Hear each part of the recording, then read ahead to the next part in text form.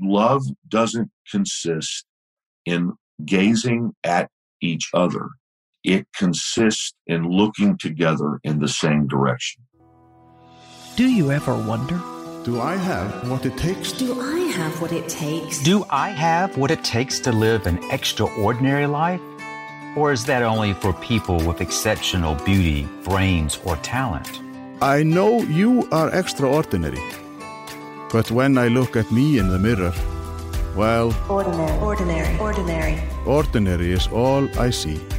Certainly, life has to be more extraordinary than what I've experienced so far. We all feel like this sometimes, but we don't have to. If you believe that your life and everyone's life can be more connected, more inspired, more fulfilling, then you're in the right place. Welcome to This Extraordinary Life podcast. I'm Kevin Monroe, and together we're going to discover life is extraordinary. Extraordinary. Do little things really make that big of a difference? For me, being extraordinary Extraordinary. is more of a choice. There is something truly remarkable about that. Are you looking for a place where people are more interested in who you are? Who you are. Put in the extra in the ordinary. That's what extraordinary is all about. I want to live an extraordinary life. How about you? Once again, it's my privilege to welcome you to another episode of this podcast. Thank you for listening. Now, that's whether you're listening for the very first time or whether you're part of the family or community of listeners. I'm grateful for our time together today.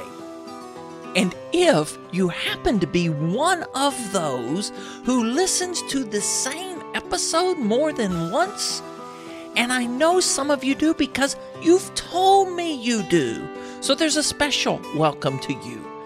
And then, if you take notes while you listen, well, you've got a special place in my heart. I've actually had a few of you tell me that, and I was just amazed. You know what? I'd love to see a copy of the notes you take while listening to this episode. Send me a copy. I'd really love that. Maybe, if with your permission, we'll include it in an episode of the show notes. You have no idea how that inspires me to continue this journey and to bring you the very best we can here. Today's episode, well, it's been a couple of months in the making. You know, we've had waves of social unrest around the world, and as much as it pains me to say this, I believe there's more to come. And I wanted to invite someone to join us, me and you, in a conversation about hospitality and the gift hospitality has to offer the world now. And I knew who I wanted that to be. In our conversation, you'll hear why we were delayed in getting that. But Terry A. Smith, he's written a book on hospitality called The Hospitable Leader. He joined me before, he joins me again today. Let's dive in. And I've got a special guest joining me at the end, so you don't want to miss that part of the conversation. Well, Terry Smith, it is such a joy to welcome you to This Extraordinary Life podcast.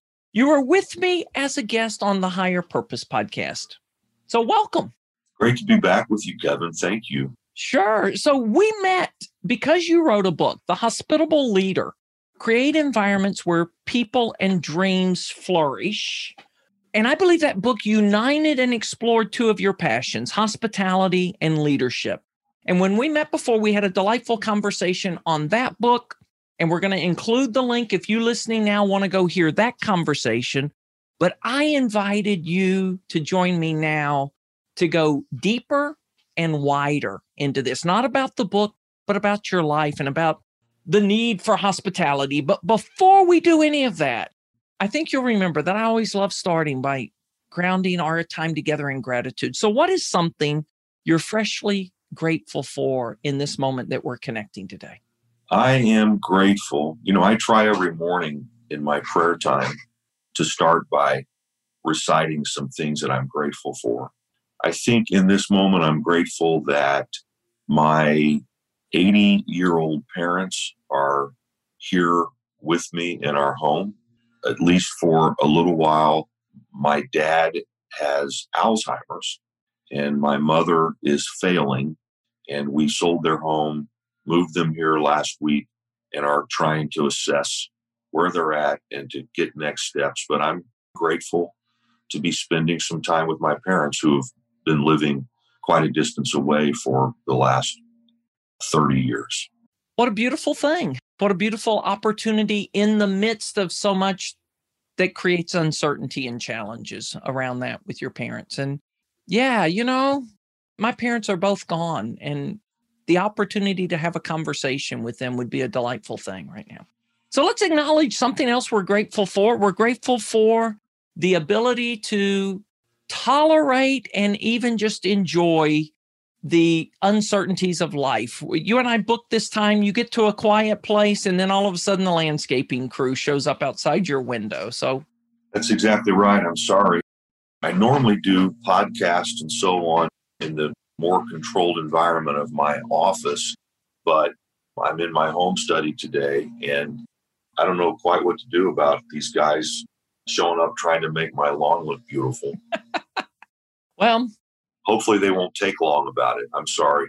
I don't think it's a disruption, but if you hear something in the background, that's what you hear, and you no need to worry about that, folks. Well, Terry, I just said it was this exploration of hospitality that you and I did a couple of years ago, maybe. I know the book's been out 2 years. I want to ask, how has the need for hospitality changed in the world since you wrote the book? One of the things that I really try to address in the book is the polarization of our society. And that was certainly true 2 years ago and the year before when I was actually writing the book, but that has just worsened over the last couple of years. Here's an example. I saw a poll just today that states that, don't quote me on this exact number, I believe it's 76% of single people in our country today find it extremely important that a potential spouse has the same political views. Whereas I believe 2 years ago, that number was less than 50%. Well, all of a sudden, everything has become heightened, including the need to agree with someone politically because there's such radical polarization. And then you throw into that a particular concern of mine, and that's all that has happened around race, especially over this summer. I serve a very, very diverse group of people, and it's been fascinating to watch the way that this has impacted a lot of people that I care about and increased the whole polarization, I think, in our culture because politics and race have become uniquely mixed together during this season. And Terry, it was when those things started heightening over the course of the summer and we were planning the fall episodes of this podcast, and I was asking, who can I talk to? Who can I invite in for a conversation that helps us unpack this, helps us explore this? And you were the first person that came to mind. So we had to wait a while because you were on a study break. But thank you for joining now. And I do want to go deeper. What's the gift that hospitality could offer polarized people? And what would it take, right? Because we're so much more alike than we are different. Right. That's the thing that is always apparent when you actually take the time to create a welcoming environment where you can actually get to know another human being. We are so much more alike than we're different. So I'll say a couple things around that. First of all, it might be important for the folks who are listening to us to know that I have the opportunity to serve an incredibly diverse group of people. I lead a local church, though I'm considered to have some expertise in the leadership space. But by vocation, I lead a local church that some have called one of the most diverse in the world. And I'll just say this much about it. it's a large congregation with no dominant racial group. So our board is diverse, our eldership is diverse, our staff is diverse, our congregation is diverse, and this diversity is reflected in almost every way, including and especially as it concerns race and ethnicity. So my book, The Hospitable Leader, is in part an attempt to explain an organizational culture that welcomes a diversity of people, but not just to sing Kumbaya, but to actually lead them to a more and better life, to lead them to accomplish a mission. Hence the mix between hospitality and leadership. It's creating a welcoming environment so that you can lead people to something better than what they are presently experiencing. Leadership is, as someone said, about getting people from here to there. So there is always the aspirational future. In our context, we call it the more and better life than we ever dreamed of, or you would call it this extraordinary life. So the other thing I would say is, when I talk about hospitality, I'm not talking about how we're setting a table. Now, that's part of it. I think the physicality of hospitality is important, but I'm not promoting Martha Stewart-ism here. I'm promoting creating an overall climate in an organization, whether that's understood as a family or a corporation, a nonprofit or a little league team, which I guess would be a nonprofit as well. How does a leader create an overall environment where people are genuinely welcomed and where the sense of welcome that they feel gives the leader an opportunity to lead them to good and beautiful things? So hospitality needs to be understood as this bigger thing. The definition of hospitable leadership is that a hospitable leader creates environments of welcome where moral leadership can more effectively influence an ever-expanding diversity of people. So the way that hospitality, I think, offers us a gift to meet the need of this moment is that when you create an environment that is truly welcoming to a wide diversity of people, you have amazing potential to sort through the difficulties that we face today. Okay.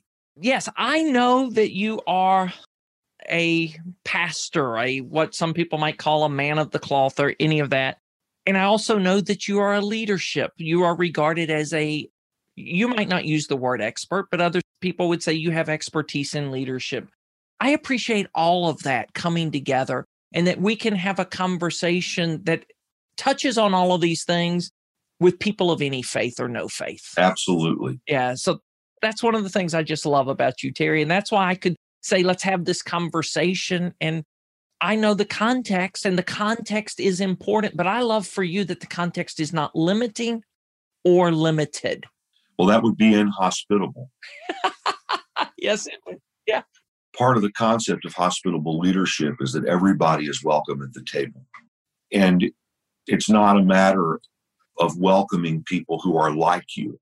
It is about welcoming people, particularly who are, as I talk quite a bit about, strange to you and to whom you are strange. Yeah. Okay. Right now we have people that aren't only strange to one another, but they're screaming at one another. Yeah. And there doesn't seem to be much of a willingness to sit down and talk to one another, right? We want to yell at. How does hospitality even start with that level of polarization? I know that's a tough question. I'm giving you no softballs here today.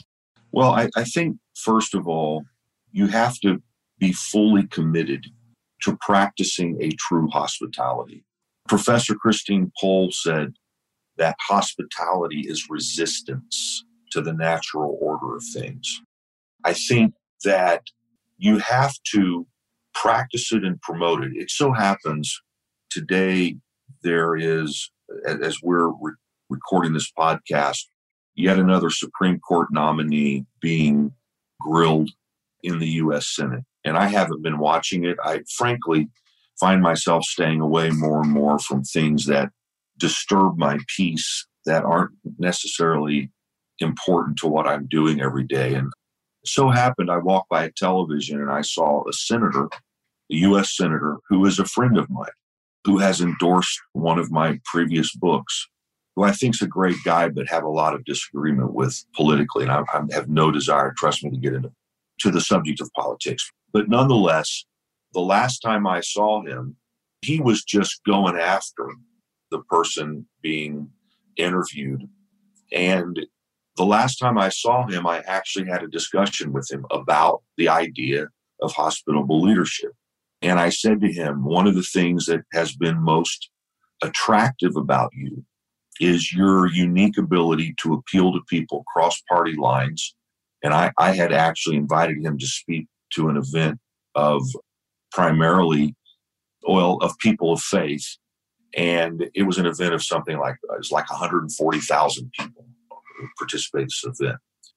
And he did such a marvelous job, dotting all the I's and crossing all the T's in terms of causing people to feel welcome and just reaching out to people who are coming from different backgrounds. Well, I would simply say that when I saw this few minutes on television today, it crossed my mind, I've got to keep pressing this issue with him.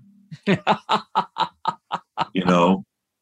Do not get caught up in, we must all absolutely refuse to contribute to the disunity and division in our country. That doesn't mean that we can't hold different opinions, but we've got to go beyond it in a way where we're not only tolerating people who are coming from a different background, but we love people. Toleration is a terribly low standard. We're not called to tolerate. God is not toleration. God is love. And somehow or another, we can't approach others as if we're going to stomach them. We've got to approach others as if we want to be in a relationship with them. Oh, wow.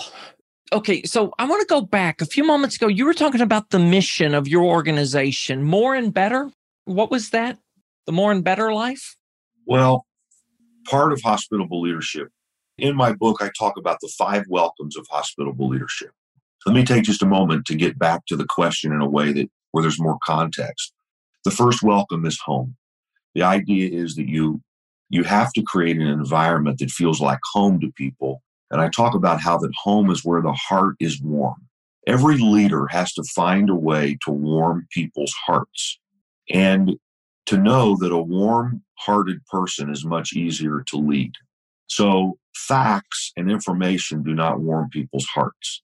Empathetic listening does, as an example, or good storytelling does, or creating in physical environments that are warm and welcoming does. So anyway, the first welcome is home. The second welcome is dreams. And it's in the dreams welcome where I dig into this idea of more and better life, which is the driving motivation around the organization I lead, that we want to inspire people to, the way we say it, the life God dreams for them. And it's really based on the words of Jesus in John chapter 10, verse 10, which I think can be compelling to people from any faith background or even a background that's irreligious, where he said that he offered life in all of its fullness, or there's a paraphrase called The Message that says more and better life than people ever dreamed of. And so we always talk about how that when you begin to aspire to something bigger than yourself, that you can have more life than you ever dreamed of. That when we get a bigger picture of life, which could involve care and concern for other people, care and concern for the world around us, when you get a bigger picture of your life, then all of a sudden you have more life than you ever dreamed of when your life was just about yourself. And then there are 3 other welcomes, which might not be important to get into right now, but it's in the dream section that we really talk about that. So many thoughts just exploded in my mind as I was listening those 2 sections, Terry. You said something that we've been talking about on the podcast and in this Extraordinary Life community. This, when you aspire to something bigger than yourself, when you aspire. So I want to go back because here's a phrase said it to you before we hit recording, that I had shared, came out of a conversation or preparing for a conversation with Nilofer Merchant, that when you belong, you become more. When you belong, or where you belong, you become more, which led me to on this quest, when and where people belong.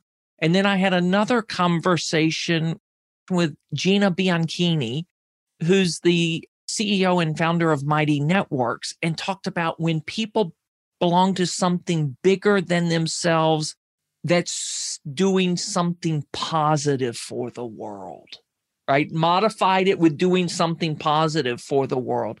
So I want to go back and I want to tie hospitality into this, because I was in a conversation with a friend that said, yeah, but that whole continuum starts with welcome, right? If people don't feel welcome, they don't hang around long enough to find out that they belong. They don't ever hear that there's something bigger and better that they can aspire to and become. So now all of a sudden I'm understanding hospitality is just part of this that we've been talking about. What does that spark in your mind and heart? Maybe more your heart than your mind. I think it's important, not only do we create an environment that feels welcoming in terms of our relationships with one another, but that we also create an environment, especially as leaders, where we're welcoming people to a mission, to a cause. And it sounds like you've been on this theme. It's absolutely right. Community, just for the sake of community, ends up imploding in on itself. It becomes navel gazing. But community that looks outward, that tries to accomplish something, is life-giving. It's like Antoine d'Exupery said. I can't believe I'm remembering that name. But evidently, I'm just glad you pronounced it and not me. Well, don't look up pronunciation guides on it. He said, love doesn't consist in looking at one another. Love consists in looking together in the same direction. Oh, I'm going to ask you to repeat that one.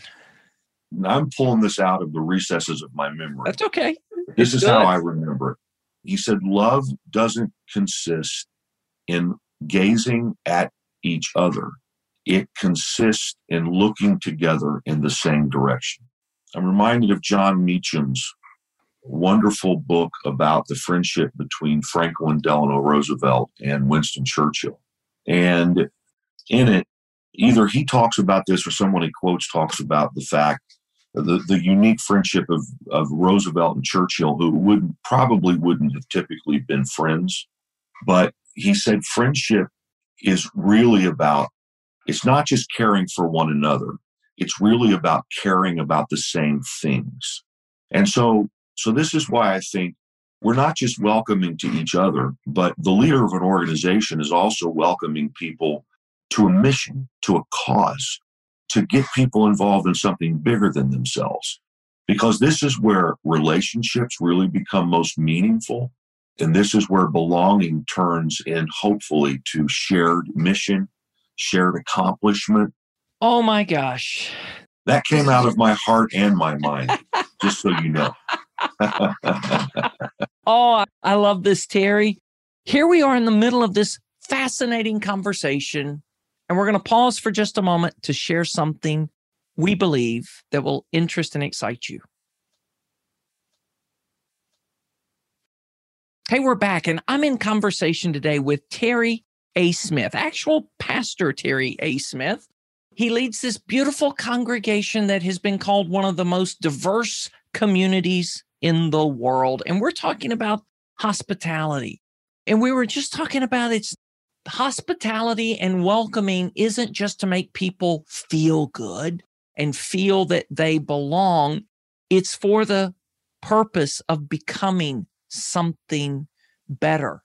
And that's a mission. So what have you learned about hospitality as a leader of any noble mission? Because I know you have friends that lead all kinds of noble missions, including Frances Hesselbein. Yes. She's amazing. So hospitality leading towards any noble mission.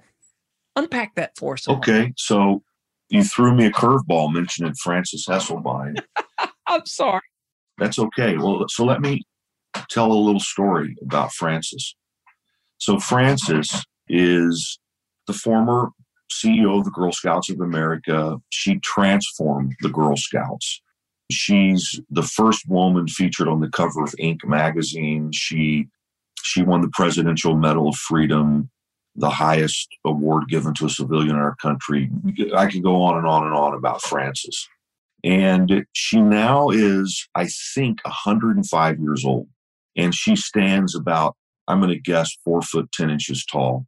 And since you and I last talked, Kevin, I had lunch with Frances at her office in Manhattan, and in the swanky section of Manhattan, right on Park Avenue, if I remember correctly.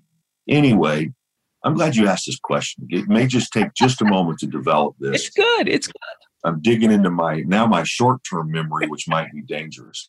So we have this, we're sitting in her office, and she's showing me all these pictures of she's had personal relationships with every president since, I don't know who, for a long, long time.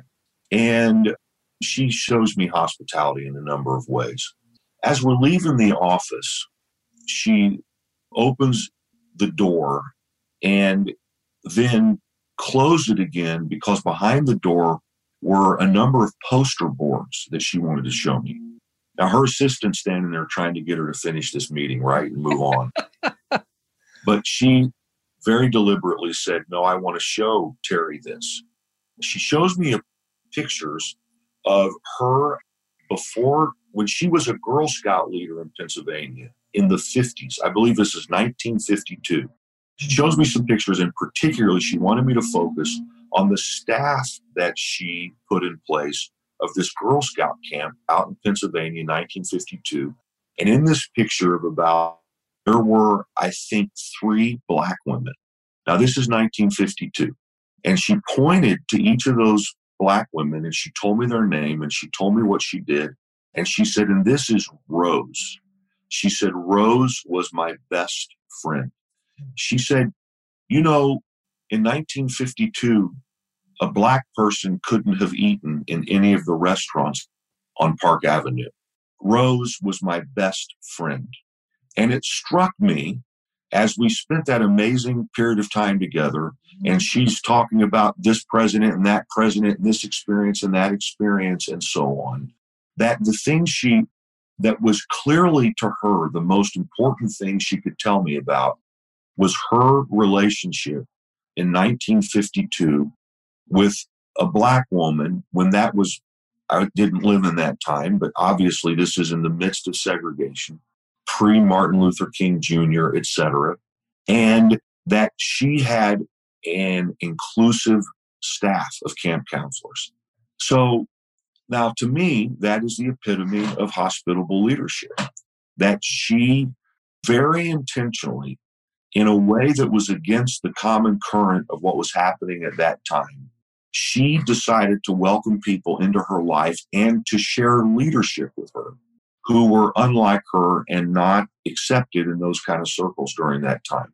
So, again, pardon me for the diatribe, but you threw Frances Hesselbein's name in, and it happened that I just had this experience with this incredible woman who at 105 years old is infinitely sharper than I am mentally.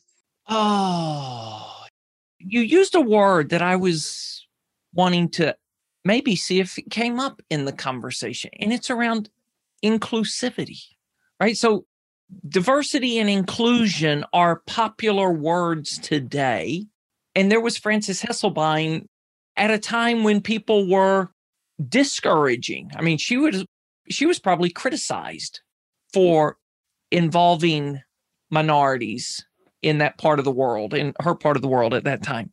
So how does hospitality change the conversation around quotas and these external metrics for diversifying who's at the table and making sure others are included at the table?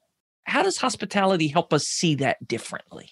Well, so I have a staff of about 30 people, a hired paid staff.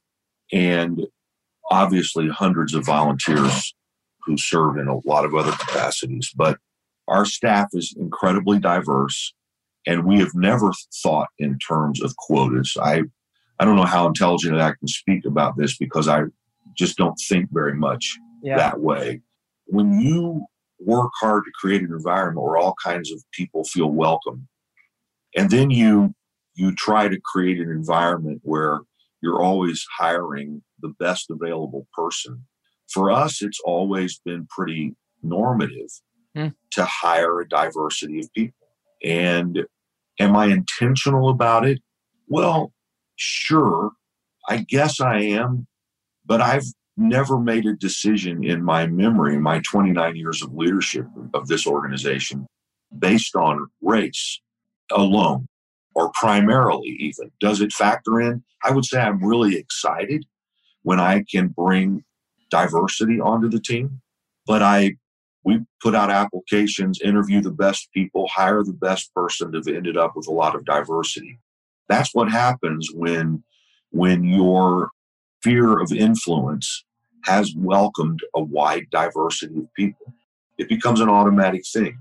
And then it affects everything about how you do things. Let's just say, for instance, we're in the election season. This Sunday, I'm going to take the risk of talking about hopefully how to think properly, to think with a hospitality mindset about politics. Okay. So I'm not endorsing anyone. I'm not saying who I'm voting for. What I'm trying to do is to make sure that there's unity in our diversity during this season, and that people respect folks with different views. Well, so as I'm thinking about what I'm going to say and how I'm going to say it, I called into my office 3 members of my staff who, from my relationships with them, I know have different views about politics. And I sat there and ran through what I was going to say and had each of them challenge it and talk about from their perspective how what I was saying either appealed to them or turned them off or was insensitive to where they were coming from. And, well, to say that my talk will be much, much, much better for having had that conversation, this is the kind of thing that happens when you do life with people who are not like you. That's just one example from a couple of days ago that has impacted me this week. What I hear you saying, in another word, you avoid the echo chamber of Absolutely. Only hearing those people that tell you what you want to hear. Here's one of the things I think is one of the most important disciplines of my life. I read news, and here come the landscapers again. It's leaf blowing season. I guess I think they're blowing leaves off of the tree outside my window. I apologize to you and your listeners. So I make myself every day read the news from a variety of sources so that I never get caught up in the echo chamber. So every morning I read the New York Times, which obviously, I don't know, maybe it's not obvious to some people if it's all they read, but leans really, really left. I also read the Fox News app, which leans right. I won't go through it all, but I read 4 or 5 sources, because what I've learned is that if someone only watches MSNBC or if they only watch Fox, they don't even know how to have a conversation with someone coming from the other side. And it's kind of hard to get anywhere. And by the way, I have pretty strong personal political feelings. I'm not a person who doesn't have my own opinions. I have strong opinions. I just vow, even if I wanted to convince someone of my opinion, I can't do that with someone who I don't sit at the table with. Oh, so our time's coming to a close. Thanks for sharing this. And so disciplines, I mean, there are disciplines in your life to diversify the way, what you hear that changes the way you think. Let me ask one final question before I give you the opportunity to say whatever you want to say to wrap it up. You know, we talk about a lot in our community how an extraordinary life, it really just doing a lot of ordinary things with extra focus, fervor, and flair. Is that true of hospitality? That you don't have to do extravagant things to create an incredibly hospitable environment. You just do a lot of little things. Absolutely. Now, sometimes extravagance is a good thing, right? Absolutely. But in the normal day-to-day flow of things, extravagance becomes normal and loses its extravagance. So we talk a lot in our organization just about really thinking about, okay, something as simple as, so I'm hosting a meeting about X, Y, or Z with these 5 people. What am I going to do to make sure that they know I thought about them, I planned, I prepared, I set a hospitable environment for them? How am I going to warm their hearts? How am I going to let them know I care about their dreams, that it's not just about them coming in and serving the organization, but it's also about the organization serving them? It's just thinking through those things. Yeah. And then those things, whether they are extravagant in their own nature or not, they have a feeling of extravagance to that They person. sure do. Well, what did someone say? The most beautiful sound in the world to a person is the sound of their own name. Yeah. When people walk in a room and you are presenting things physically, attitudinally, spiritually, and so on in a way that says, I thought about you, I care about you, it moves people in a way. And again, the idea of hospitable leadership is then that it helps you lead them to something more and better. Something more and better. So how do you want to conclude our time together? Something that's going to, I heard you say, warm the hearts of those. Well, I think I would say, look, I assume people can't see me on this podcast. I'm a 57-year-old white guy who was born and raised in Indiana. I never expected, never thought, I didn't plan to have the experience I've had the last 29 years of living in deep relationship with such a diverse group of people. And I will simply say that it is the most wonderful thing in the world. I don't think, in fact, I encourage people to not think that they have to jump on the bandwagon. How do I want to say this? You don't have to become something that you're not in order to have deep and meaningful and transformational relationships with people who aren't like you. You just have to love people. You have to spend time with people. You have to empathetically listen to people.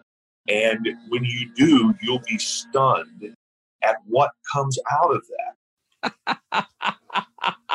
Oh, that's beautiful, Terry. What a beautiful place. Yeah, you don't have to become something you're not. That's exactly right. Let's use an example.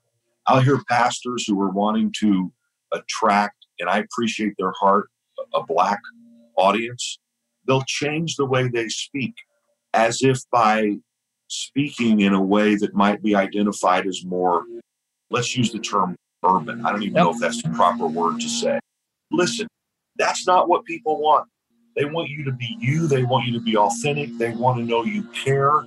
They want to know that you empathize. They want you to know that you're for them. They want to know that you both ultimately want the same things in life. They want you to lead them someplace great. So, oh, that's beautiful. What a beautiful place to wrap this up. Thank you for joining us. For people that want to find out more, continue a conversation with you, where do we point people? TerryASmith.com. There you go. So, yeah, and I would say now the Hospitable Leader can be bought any place books are sold, but at TerryASmith.com there are other resources that are also made available, including, Kevin, I do a weekly newsletter/blog. And if people would like to kind of, get a 5-minute inspirational blog every week, they can go to TerryASmith.com, sign up for that. They also can follow me on social media, Pastor Terry A. Smith or Terry_A_Smith. I vlog and do the things that most thought leaders do to try to inspire people on a regular basis.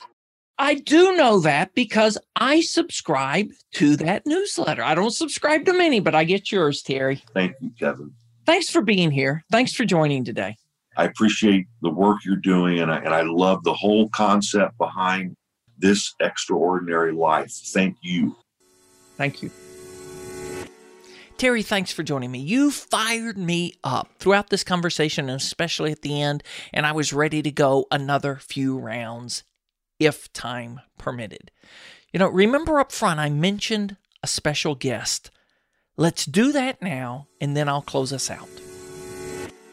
In this week's special edition of the Community Spotlight, I've invited my friend, who happens to be the artist in residence for the Gratitude Challenge, Kat Hayes, to join us today. Welcome, Kat. Hi, Kevin. Kat, right now we're doing a Gratitude Challenge, and it just seemed appropriate to invite you to join me on the podcast. There are a couple of things we want to share, but I want to ask this.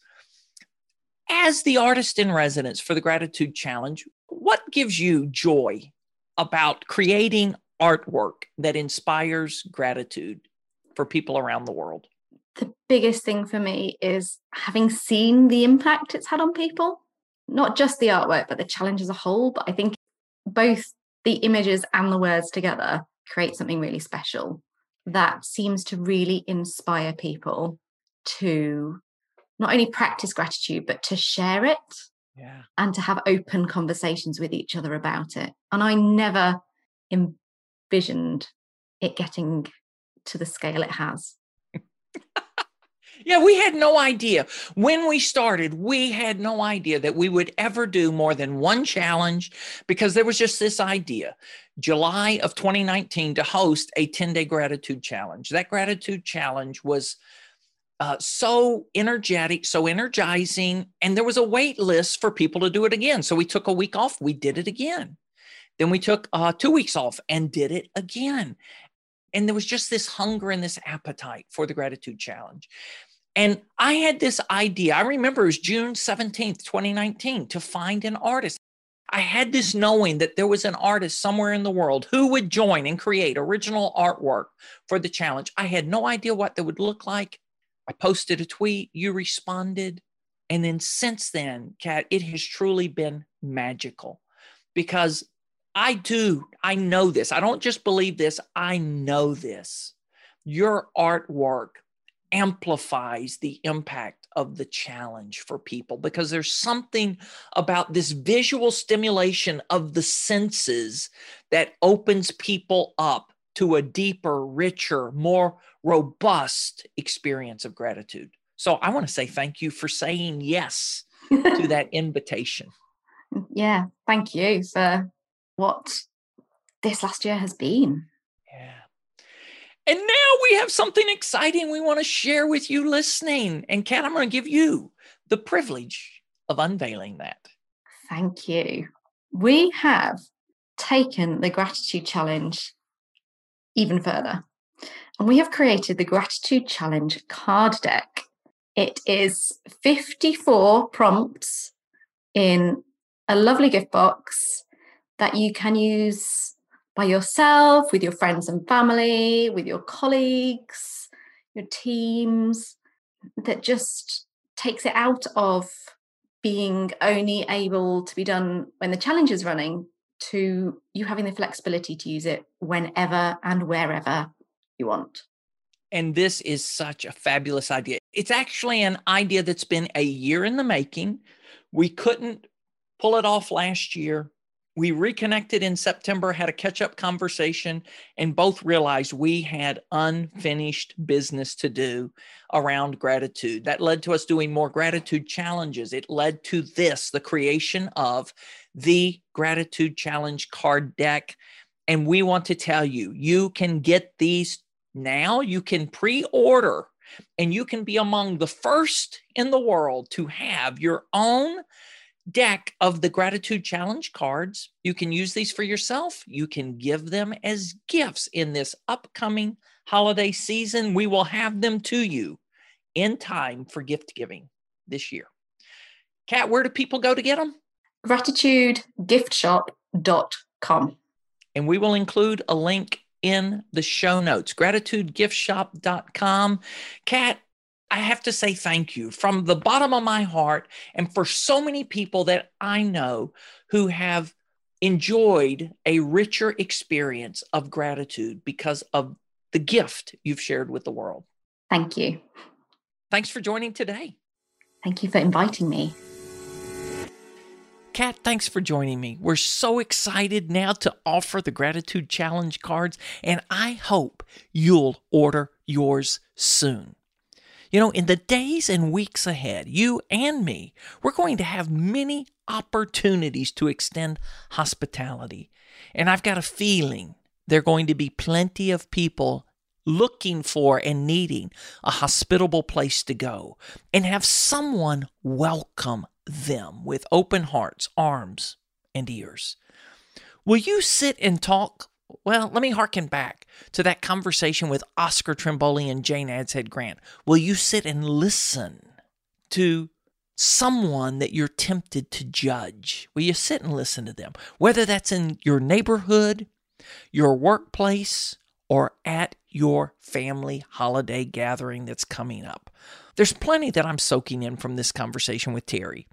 I want to focus your attention on a theme that I hear threading through several of the conversations I host here.